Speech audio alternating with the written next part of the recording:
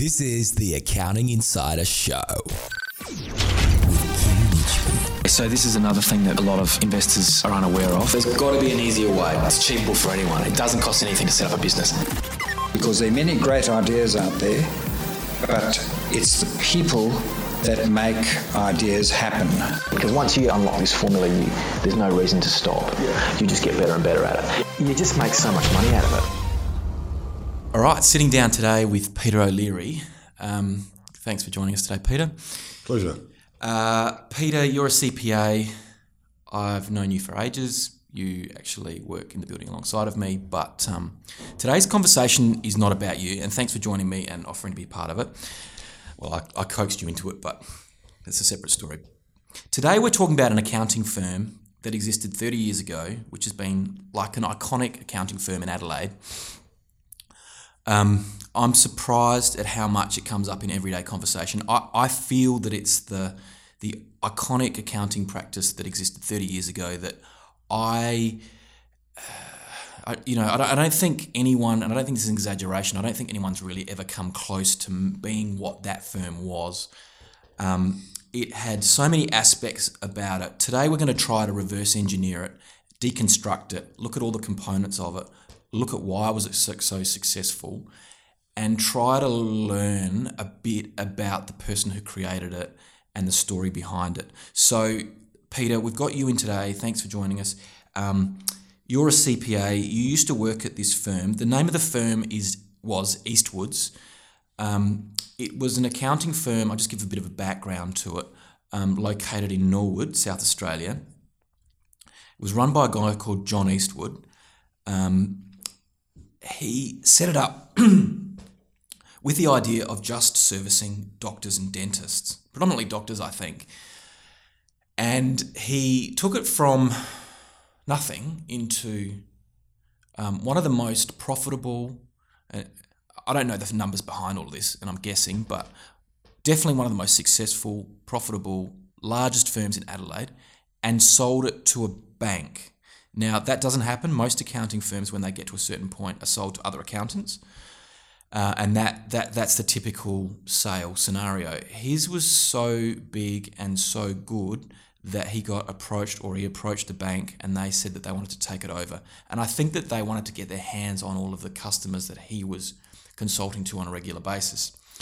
Now, I'm amazed at how often Eastwoods comes up.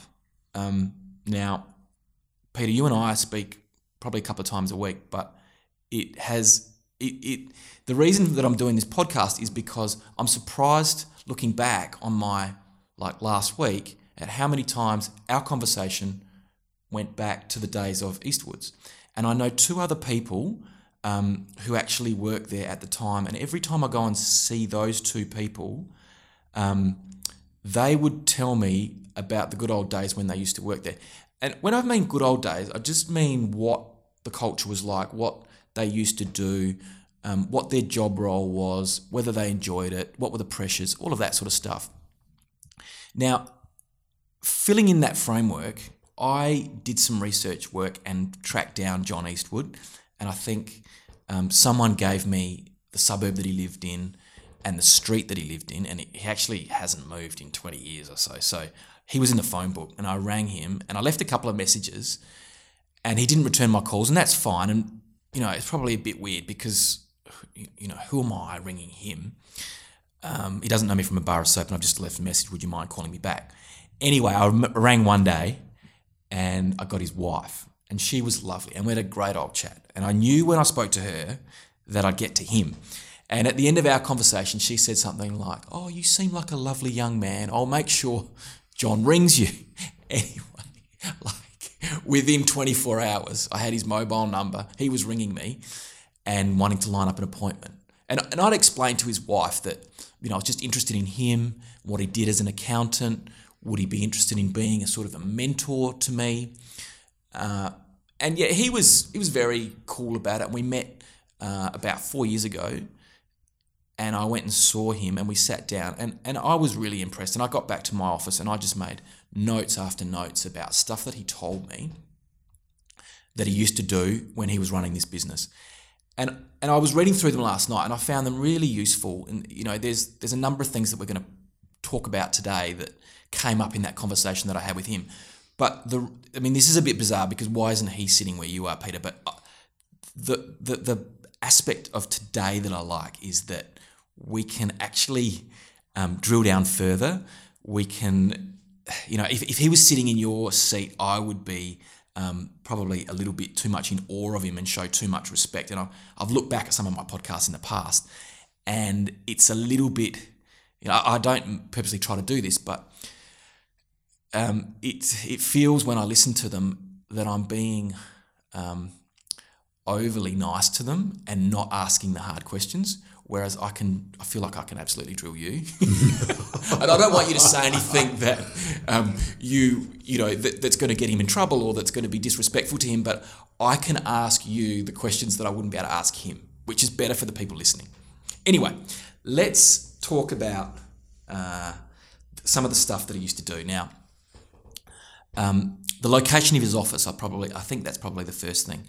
He told me that he chose the location so that it was located between Flinders Hospital, the Royal Adelaide Hospital, and the Queen Victoria Hospital. So that's how he drew a map and he pinpointed something right in the middle of that, and that's where he decided to locate his office. So it was between all of these doctors, and it was easy for them to get to his office to meet with him, and it was centrally located for them.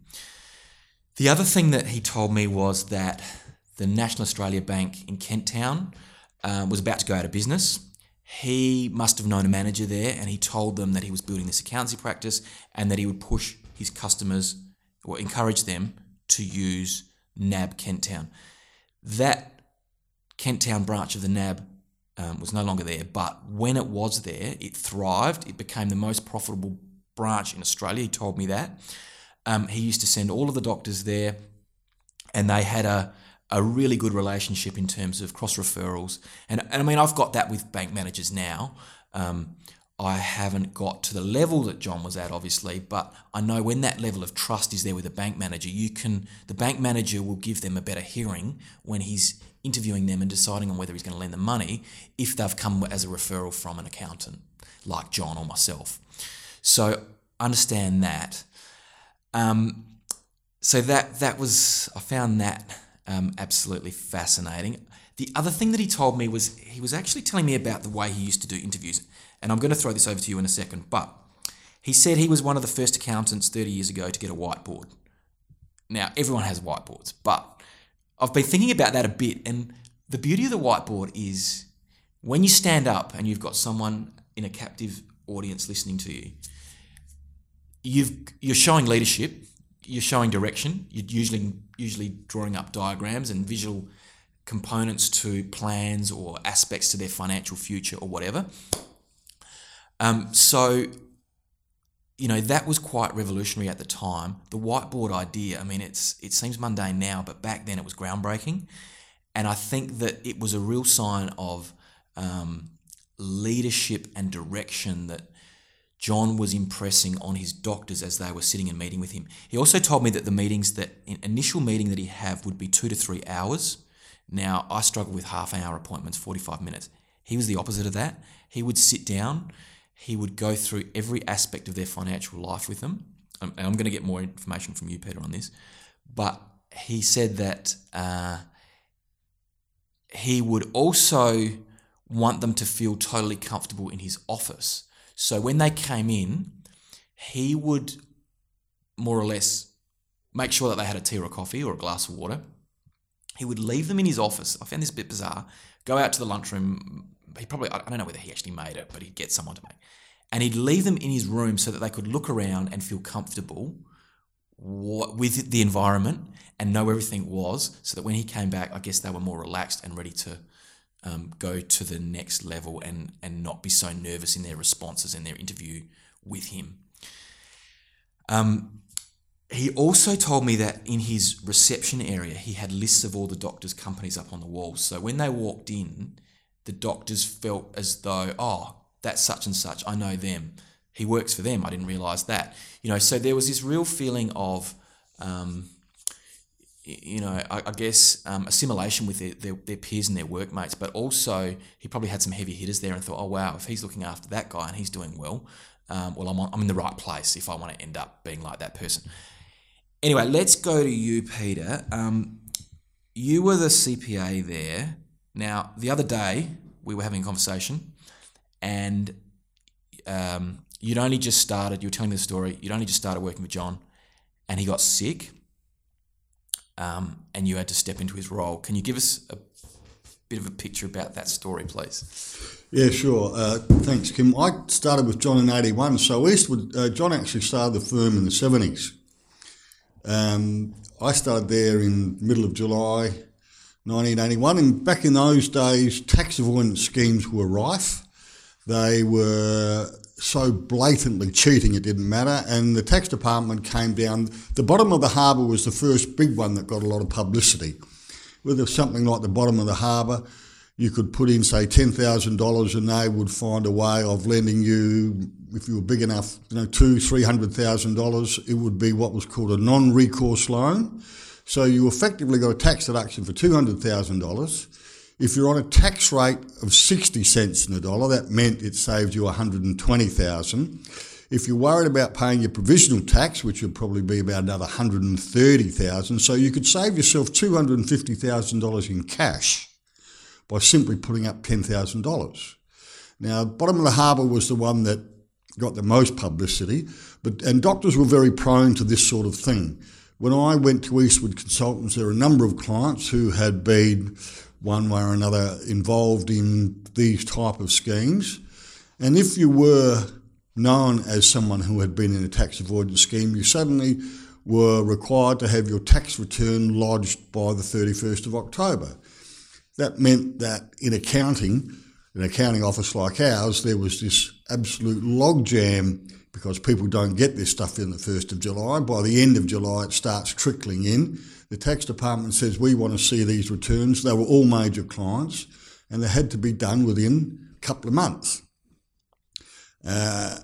So about probably the beginning of October, we were really under pressure.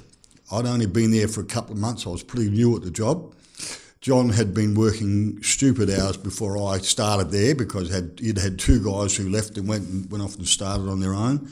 And he had been trying to manage the whole thing. So I came in, he's trying to teach me about looking after the clients. He also had another business he was running called You Store It, which he still runs today.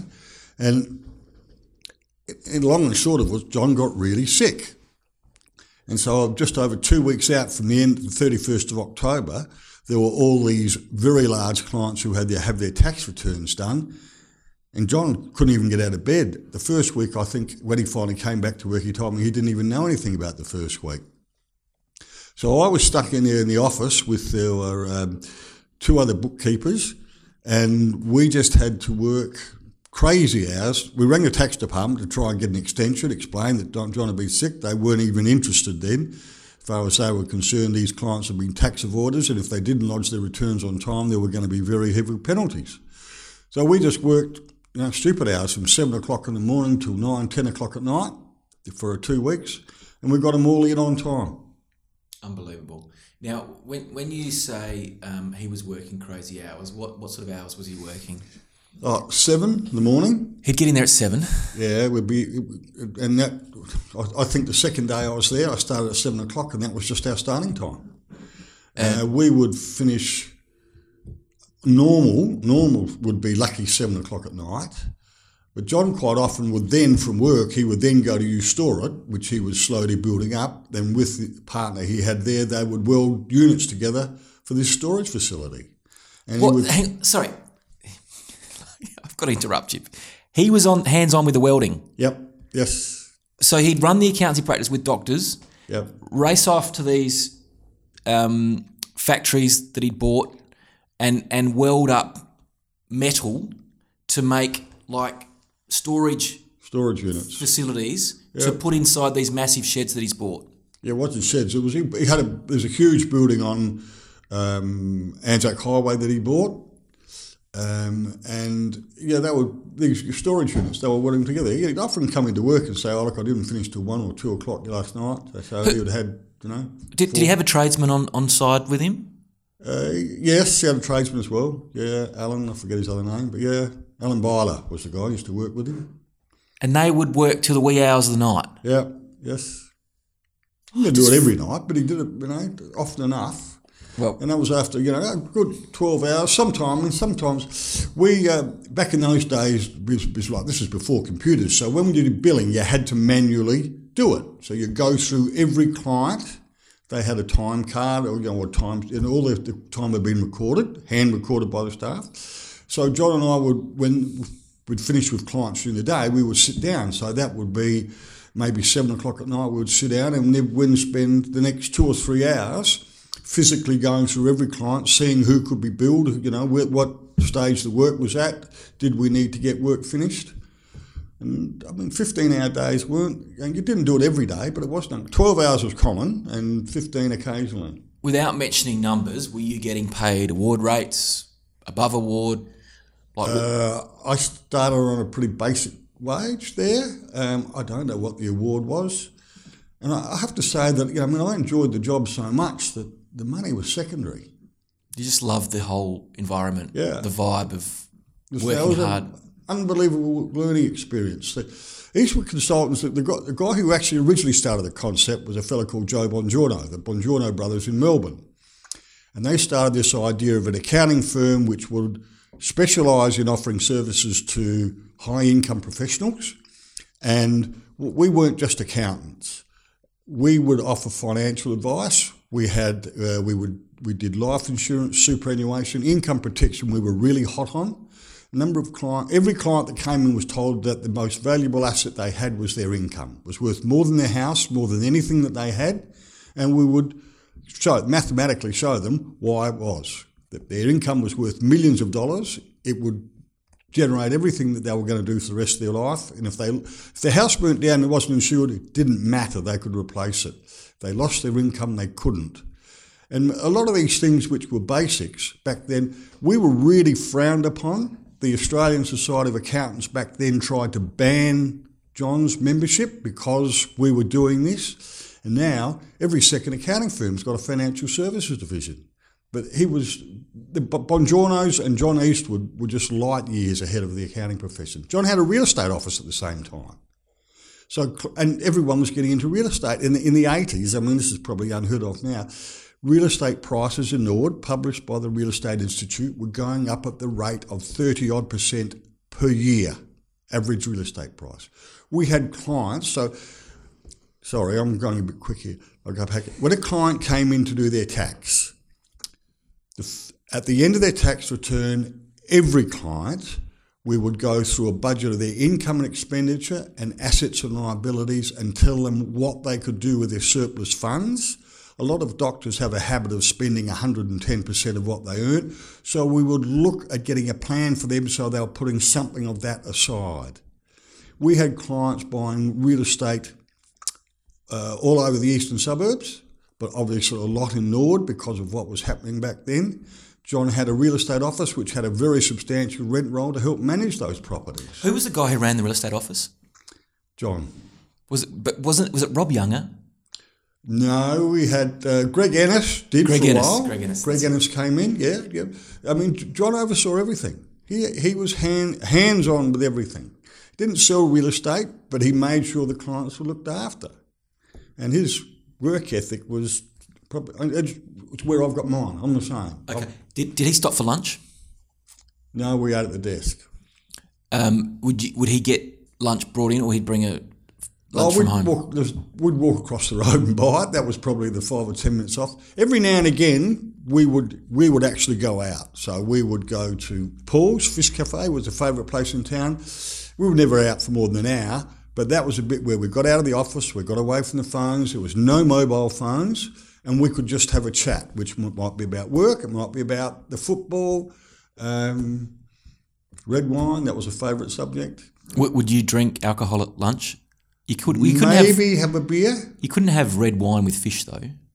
No, lunch we'd just have a beer. Yeah, okay. Because we were going back to work. But You talk sometimes about red wine while you're eating the fish. Now, when we decided to have a glass of wine, the rule was that was it. We didn't go back. So maybe sort of twice a year. There was a couple of guys in the Co-op Building Society we used to go out to lunch with once or twice a year. So when we went to lunch, often somewhere like the Cork and Cleaver was the place to go back then. So we went to lunch and didn't go back to work. Now, can you please just tell me about the importance of doing the budget when they walked in the door? You've given me sort of mock-ups of the form that you used to use. It was pretty basic. Can you sort of describe that to me? With the budget, the first thing we did was look at their income expenses. It was about trying to teach them that they had to put some of their money aside to get somewhere. But this is no easy task. If they're spending 110%, what lines did you use? How did you drive home the importance of dropping their their expenditure back to like 60, 70% of what they're earning? When you go through it, the budget, the income expenses, I'll go back another step. One of the things that we would do with the whiteboard, we'd draw a T on the whiteboard and we would say to the clients, right, there are two sides. On one side there are the haves and the other side are the have-nots. And the have-nots spend 110% of their income.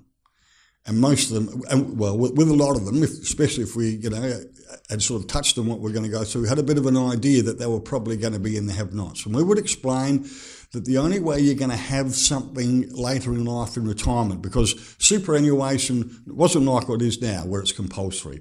Superannuation was something you did voluntarily unless you're in, say, a government fund. So we were trying to explain to them, you have to have something aside to when you retire. And back in those days, the magical number for doctors and what their lifestyles were like was they needed $2 million in income-producing assets in something like superannuation or real estate or whatever. So you said to them, Dr. Smith, you need, when you retire, when you hit 65, $2 million. That's our target. That's what we're going to aim for. Yep. Yes. Big number. It was, but we also somehow how it was achievable, and it wasn't something that was. And the other thing we would emphasise to them: if you come to me when you're 65 and want to raise $2 million, or when you're 55, you're going to make it pretty hard. But what would that number be today?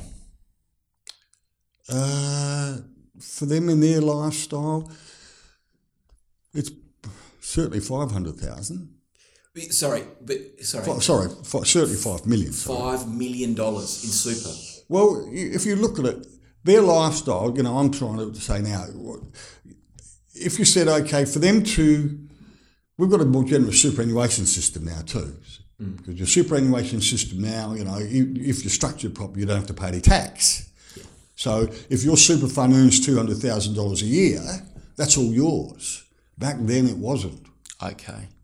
So that sort of cancels out the massive number that you need as the lump sum. It helped reduce it. But even today, I very occasionally do a bit of this stuff for people today, and I tell them, look, the minimum you need is $2 million. If you've got $2 million in a super fund, and when you get to that age, you're not going to be rolling the dice on your investments. You want nice conservative investments, and you've got to say, okay, if my fund can earn 5%, that's $100,000 a year. $100,000 a year is not a bad sort of income. If you want to have a holiday, you want to replace your car every 3 or 4 years, simple things like people don't realise that it doesn't take much for something $10,000 or $20,000 to disappear. So $100,000 a year is a sort of minimum figure that we still suggest people need to, if it's tax free, you should be aiming at. Okay, that's really refreshing. I think there's value there for everyone in hearing that. So what were the keys to saying, look, guys, stop spending, start saving?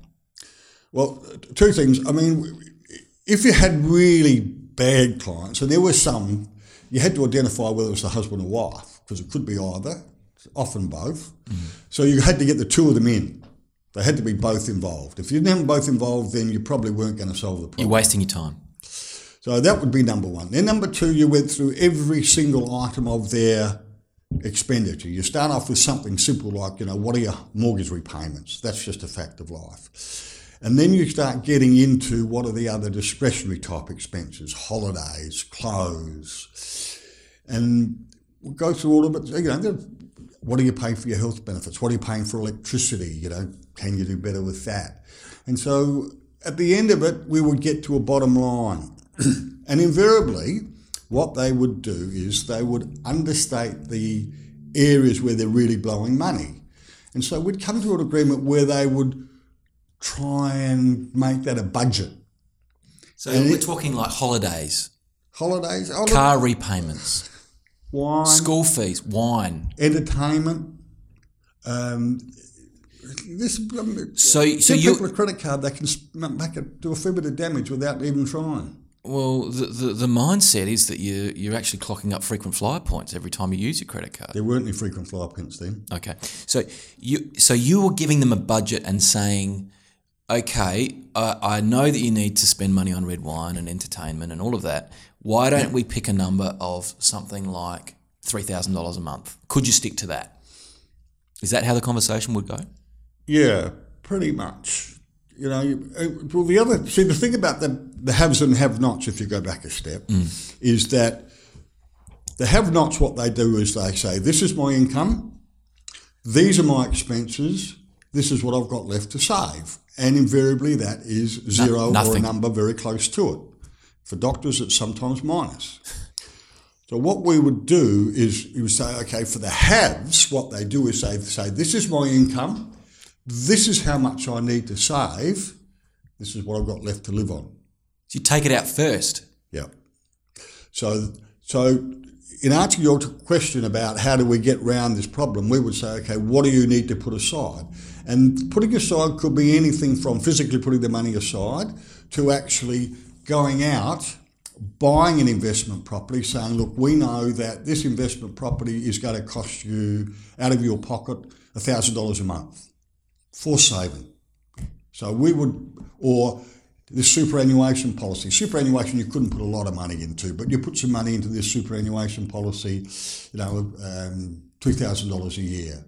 You know, it was starting point. If you get someone young enough at $2,000 a year, it goes a long way towards their retirement. So we would find ways of getting them involved or committing to something where they were forced to do it. And it was amazing. And I was with Eastwood Consultants for nearly 10 years, and the clients who went from not very much to having a reasonably substantial asset backing in that period just because of what inflation did for them, the way the prices of property were going up. You're putting these people on savings plans? Yeah. We would try, if you give a voluntary savings plan, when there's one or other of the family or both of them are just love spending money, if it's voluntary, they'll find ways of not doing it. So you have something that's the money's just taken. You've got to get buy-in from them. As much as we could. Yeah. I know that you weren't in the real estate office or the real estate part of the business, but can you describe what these investment properties looked like that you were putting these doctors into at that time? Or like, were they new properties? Were they old, run down? Norwood's got a lot of old homes in it. They were existing properties. We generally, because doctors are time poor, we would generally aim for something that was in reasonable condition. Okay. So that and I did have a bit to do with the real estate office. Okay. I'd be over there regularly getting information or whatever else. But if John sometimes would bid at auction for clients to buy properties, because clients get a little bit emotional or whatever at them. We had a number of tradesmen that we could rely on. So if we bought properties that needed to do it, I remember I bought a property at one stage at Trinity Gardens, and so I then just worked with the guys in the real estate office and said, okay, what do you think? Because we'd get the guys in the real estate office. What do we need to do to maximise the value of this property, to make it most appealing for tenants to rent? And he'd say, okay, you need to get the painter to this, or the plumber to come in and do that, or we need a carpenter to put some new shelving in. And we had guys that would, through the real estate office, we had guys that would do all that. Can you just, I'm a little bit, I need more information. Were you chasing rental returns, tax deductions, because that's one school of thought with investment properties, or the other school of thought is capital gains? Now, I've made my mistakes by chasing rental returns, my first couple of properties. Capital gains these guys did need more income. Income was secondary. Okay, so it was capital gains. Long-term capital gains. So you were speaking to the agents and saying, pick me a property for my doctor client which is going to go up in value, and they'll get all the benefits of negative gearing along the way, but we're aiming for, not massive, but we're aiming for substantial and consistent capital growth. Am I right? Yeah, but the clients often found the properties themselves. Okay. And that was one of the things, once you sowed that seed in their mind, it's another way for them to spend money, by the way. For people that love spending money, it's just spending money in a bigger chunk in a very short period of time. But they would go out. They wouldn't know. Quite often they didn't deal with us. I mean, there were times when we didn't have a real estate salesman. We always had someone managing the rent roll. So there were other real estate agents. Bernie Booth, we had a bit to do with. So you just touched on something there. So you would manage their properties for them, and you were the rental property managers. Yes, Eastwood Real Estate managed and then you'd get a clip on that. I love it. Okay. I'm going to change tack here for a moment because I think that's been really useful. Now, Ernie Kirsten, friend of mine who I interviewed on the show, people might remember he had the coal mine. His son did medicine, and he said, Kim, you've got no idea. He said he checked his son's bag one night, and all of his medical books at Adelaide University all were in binders with Eastwoods written all over them. Right, and that sort of blew my mind because, I mean, how many other accountants have that mindset? John embedded himself. I think he knew one of the lecturers, and he told me he put free beer on after the last lecture on a Friday in one of the lecturer's offices, and he reckons there was 110 kids and 108 came because there was, and I think he might have put on some food and stuff like that. Did you go to any of those sorts of? No, I didn't. Okay. But like what I'm getting at is he stitched up that whole, like he identified that his doctors were the clients. Then he realised the best place to get them was as graduates. And he knew, and he told me this, that he knew that 5 years after getting them as a graduate doctor, they would become private practice owners and their income would go to roughly, I can't remember the number exactly, but like $500,000 a year. I found that he targeted those doctors so hard at the university, worked alongside of the university, got all their books and covers and all their pads and pens. He used to get student loans for them, help them get cars. He told me one story where he'd worked out the multiple on buying the first home, and because obviously trying to borrow money at that early point in their career is difficult, trying to get the deposit is the hardest part of it. He would go to one bank and take out a private loan for the deposit, and this is all fully disclosed. It's not under the table or anything like that, and I'm not suggesting that for a moment. He would get the deposit as a personal loan from Bank A and then use that as a deposit with Bank B for the loan.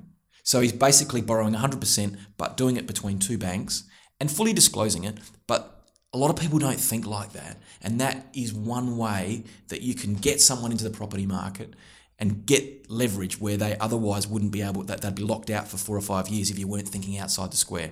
That's the sort of guy that John was. Yes, yeah. And John also, because of the relationship we had with the National Bank, as you mentioned, Kent Town branch was about to close before Eastwood Consultants started dealing with them. And when I was there, it was definitely the most profitable branch in South Australia.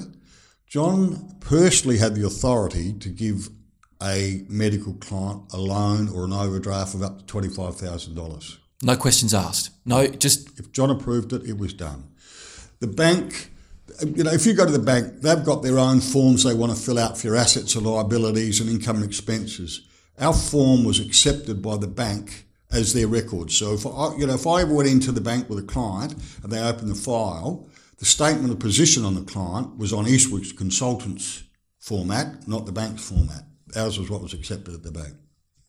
Oh, I find that amazing. Like, it would never happen today, but a lot of those components he's talking about happen, but in a different way today. Like, I know with some doctors, I've used his model, and it does work. Like, you feed it into the loan mortgage repayment assessment calculator, and if you've got a personal loan and someone's got a massive income, often that will serve as a deposit, and the numbers stack up, and it works. So I wouldn't be able to sign off on an overdraft these days with the bank, but I'm sure that if the numbers stacked up on my client data form and I put it to the bank, they might redo it in their format and give them the person the loan. Did he have any quirky habits? John was a very different person. I mean, apart from the fact that he could work incredible hours, he was pretty infectious the way he did. Quirky habits. Well, the reason I'm saying that is because I met with the doctor recently. Lovely chap, but I didn't find this out from him, and that's the beauty of these sorts of things. Found out from one of his co-workers that he has to sleep at lunchtime every day. In his office, on the floor. Who? I mean, John? No. Oh, this is the doctor that I'm referring to. But, I find that a bit quirky. Yeah. I mean, I'd love to do it myself, but if one of my staff walked into my office and I was fast asleep on the floor, it'd be a little bit embarrassing. So I don't do it. But some people get away with that. Did he have any habits like that? No. He I wouldn't say he was hyperactive, but he was pretty active. So is that a quirky habit? I don't know. No. Did he? What sort of cars did he drive? Were they statements? Yes. He had a Mercedes Sports. 2-door. Yep. Flash. Yes. In the car park out the back. Yeah. Yes. And people noticed it. Yeah, that's a staff car park. Staff and client car park. So yes, they noticed it. And was that you may not know the answer to that, but do you think it was on hire purchase? Probably not. Okay. He was so not only was it a thriving business, he was making good money. Yeah, when I joined him, I vaguely remember he was pretty stretched, and that's why he'd been working such stupid hours. When there was something happened when the two guys left, which obviously left him in a bit of a hole. But John's way of getting out of that was to work. He never really forgot that. Like when I met with him, he mentioned those two people that left. He was very upset about it. And in fact, that led to like a damages discussion that I had with him. Like he was telling me all the ins and outs of, how if you have non-compete clauses and exclusivity with staff members in contracts. He was telling me a way that he designed, and I think it was as a fallout of those two people leaving, where you could put in a damages clause into the contract so that if they left and took a customer, they paid you $2 for it, even though it was worth $1. I mean, it was bizarre that would come up in a discussion and meeting with him, but I just thought that was interesting, and now that you've raised it, that sort of ties in with that. Yeah. It was pretty common back in those days. Well, it still is today. If someone works in an accounting firm and they leave, invariably the clients that were attached to that person will follow them. But it's an inherent problem with our profession, isn't it? Because if I train someone up, they come and work for me, and they're working for me for 5-10 years, and I teach them everything they know. I mean, I put a lot of time and energy into making them who they are, and I feed them all my customers, and then all of a sudden, for one reason or another, they want a pay rise, and it's not available because we're not making enough money, and they say, well, I actually realised that if I go out on my own, I can make a hell of a lot more money, and by the way, I'm going to take all those customers with me. Do you know what I mean? It's an inherent problem. I think the client decides who they want to go to, don't they? Exactly. And maybe the lesson maybe there is that he probably should have played an active role still in their in their work every year, but probably delegated too much to these competent staff members. And then when they actually up traps, there was no question the clients left with them. Yeah, it's been an issue for time memorial with accounting firms. What was his how did he dress every day? Always well dressed. We wore a suit to work. Tie, yeah. That was standard dress in those days. Now, one of my friends who used to work there said that was talking about marble floors in the office. Was it a pretty flash office? Flash office? Yeah. That was the new one. See, the office that I started in, that John, where I believe he started, was on the bottom of the parade. So it was a house, which he bought. Ah. And what number? 34. Okay. 34 the parade. So he bought that, and that's where we operated from. And when I was there, the guy who was managing rent roll for the real estate office, he was in there as well. Then John bought the house next door, number 36. So we were 34 to 36, the parade Norwood. And we grew. When I started, there was John and I who were seeing clients, and we had 2 bookkeepers, a receptionist, and John had what would be called a PA today. That staff slowly grew there. I think we had a financial service. Well, you call them financial services now. We had a guy who did life insurance and superannuation.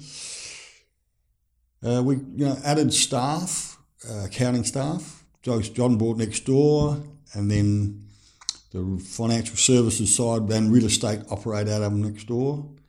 And then in about 87, I think it was 87, 88, we were taken over by Bongiorno's, Bongiorno Group.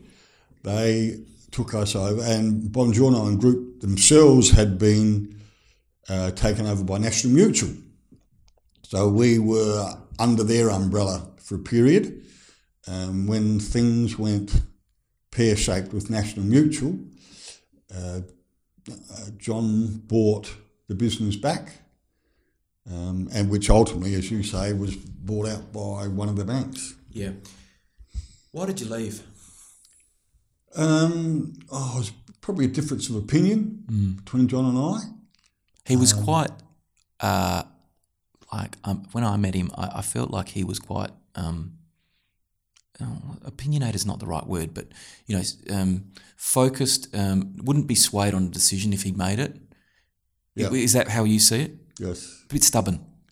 Yeah. John had an opinion. Well, most of us do. He had an opinion, and he was generally right. And so over that, you decided that it's time for you to move on? Well, we had a difference of opinions. How many years were you there? Oh, pretty close to 10. Wow, it's a long haul. So you were there during the stock market crash? Yes. Was there any fallout in that? Like, what I mean is, how did that impact the firm? No, didn't impact on the firm at all. That's fantastic. John was very much real estate was his focus. One of the questions that would come up with clients, because the 80s was a pretty crazy period. There was sort of the early to mid 80s, up to sort of 87 and even a bit beyond. You could put your money into anything and it would go up. It didn't matter what it was, and it would go up. A lot of things just went up at silly rates. John was very focused on real estate. Clients would come in and say, look, should I have my money in the share market because the share market's doing this, or should I have my money in real estate? Where's the place to go? My answer to that was always, where are you comfortable investing your money? Markets, they all go up and down. So after 87 was probably the biggest share market crash since Depression. And then following that, the late 80s, we had the real estate crash. So, it was... amazingly, he sailed along through that really unscathed. Yes. Fair to say. That's amazing. He'd built up some very substantial assets by then. Okay. So, yeah. Now, thanks. That's enough on Eastwood. Thanks ever so much. Now, let's talk about your business. Let me just give people a bit of a background. You're now no longer accounting so much. You're now saving people money on electricity, which involves putting predominantly solar panels on commercial properties around Adelaide and Darwin. And how does that work? So tell us a little bit about what you're doing these days. Yeah, I came into this job almost by accident. A friend of mine was working in a solar firm, and he was trying to develop their business presentations and just couldn't get his head around it. So I went in to help do that for him. In the end, he was a school teacher, but he was terrible at numbers. So he gave it up, and I ended up doing it. I've started my own firm. I focus more on trying to save people costs. And that's a bit of the accountant in you. I look at it from the point of view of saying, okay, what's happening with all of your energy? Because solar isn't just the only answer. And through a government program, energy productivity programs from the state government I was involved with last year, we've developed this system whereby with clients we go in, we have a look at what they're doing. For the larger users of energy and commercial businesses, I often encourage them to have an energy audit done. The energy audit will look at all aspects of their use. So, sorry, you mentioned this to me yesterday. I didn't quite understand. Can you explain what an energy audit is on the business? How does it work? What is it? What does it cost? And what does it tell you? Well, energy audits can vary massively. You can probably have one done for $3,000 and you can have one done for $20,000. It's a matter of how complex do you want or need to go. Most of what we're doing now is probably we're not trying to satisfy a government program. That certainly blows costs out. So we're looking at basically how do we go through where you're using all your power, where you're spending all your money.